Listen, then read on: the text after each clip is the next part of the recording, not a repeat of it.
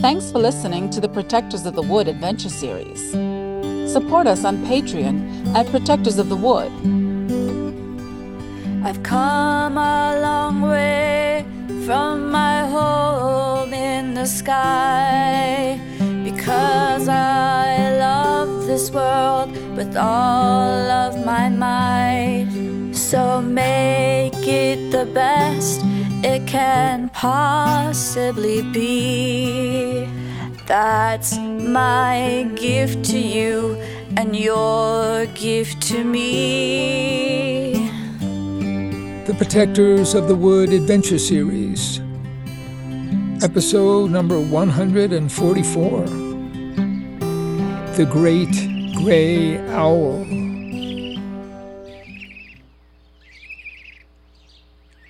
Abby and the children were all seated in the far corner of the churchyard wild area. The noise of the adults in the Sunday afternoon event seemed far away. They were trying to be silent and see any living creature who had made the wild area their home. Everyone was eager to see another creature. Crows!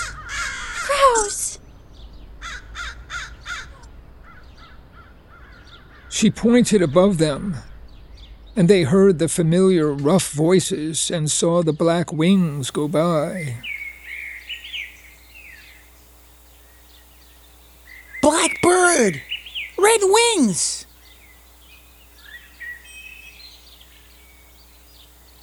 He pointed through the leaves of a nearby tree, and the bird jumped to another branch, and then another.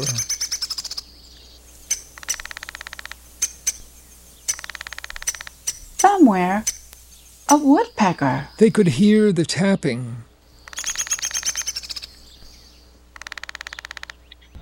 There! Near the wall!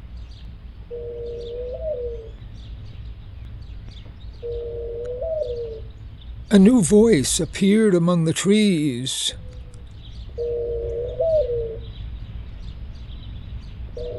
There's a dove! There's a dove! There was a plump gray bird with a white-edged tail on a branch overhanging the wall. Then another voice seemed to come out of nowhere. Well, that's a mourning dove. They looked to the left, and there were the bishop and a woman in a wide-brimmed hat. I hope you don't mind if we play too. The children looked at them in awe, as if they were visitors from another planet. A new bird call sounded very close at hand. A bubbling, grating, aggressive series of notes that repeated over and over.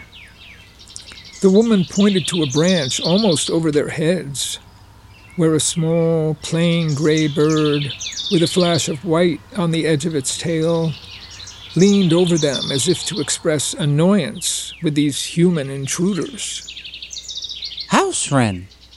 The children continued to stare at the bishop and the woman, finding them a more strange and interesting sight than the birds. Abby was delighted to hear the voice of her owl. The woman looked up, startled, and crept toward the thicket, moving her head back and forth, stooping and then standing on tiptoe to get a better angle to see. She turned to the children and beckoned them forward, kneeling down and motioning to the group to do the same. She pointed into the tangle of branches and vines. The deep voice came again. The woman silently pointed up through the brush to an old, broken oak tree, its upper half struck by lightning or decayed long ago, now with few branches left and covered in Virginia creeper. There, on a horizontal branch next to the peeling bark of the thick tree, deep in the shadow of the vines, 2 yellow eyes shone forth.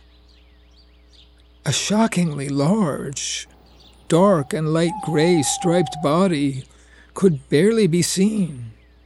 The owl was about a yard tall, with a long tail. The children could hardly believe their eyes. None of them had ever seen anything like it. For that matter, neither Abby nor their new visitors had either. The children began to show each other, pointing for those who hadn't seen it yet. A great gray owl. Count yourselves blessed, my children. The first I've ever seen. Abby caught sight of the bird and silently backed out of the group to let the children move into her spot. She nudged right into the legs of the bishop and turned to whisper, I'm sorry. He gave her a very warm and kindly smile. His eyes were brimming over with tears. After this high point of excitement, Abby led the group back to the open lawn.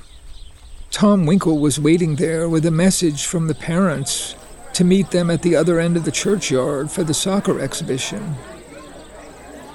The crowd had deserted the tables and shady spots to gather around the front area that Abby had left open for concerts and vendors. Phoebe had turned the space into a small soccer field. Tom led the children to the parents clustered on the sidelines, marked with cones. They squeezed in to view the action. The bishop and the woman in the wide hat stayed with them. Fred Peterson was kneeling on the sidelines and pulled Abby forward to kneel with him. She saw 4 young teenagers, Shannon, Nico, Gio, and Jasmine, standing about 10 feet apart, juggling a soccer ball back and forth. Parents and teens were taking cell phone pictures, and a young girl took photos with a fancy camera right out on the field. Phoebe had given Sule the freedom to take a close-up video. Abby was thinking, that must be Nico's new friend. She's already a part of everything. The performers sent the ball around the square, 1 touch per player, and then moved closer to send the ball around with their heads. Then they moved back again, all without the ball touching the ground. The parents gave a round of applause.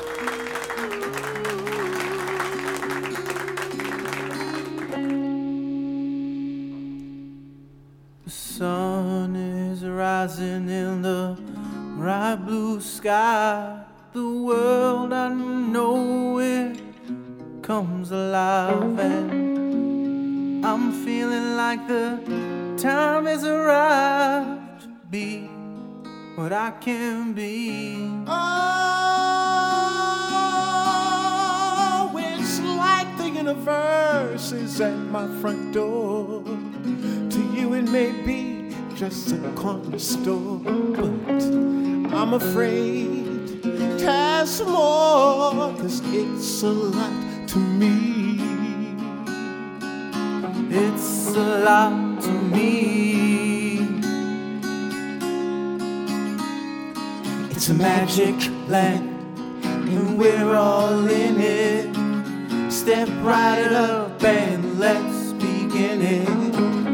It's in the faces of the people that we see. Father, mother, sister, and brother, come outside and see one another. Don't you think together we might find a way? 'Cause I gotta say, we can make it happen today. Oh yeah.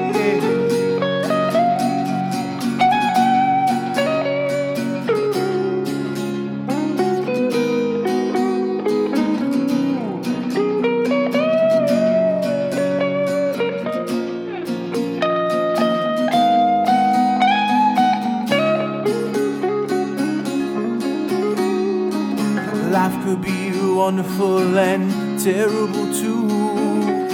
just about anything can happen to you. I say it matters what we do.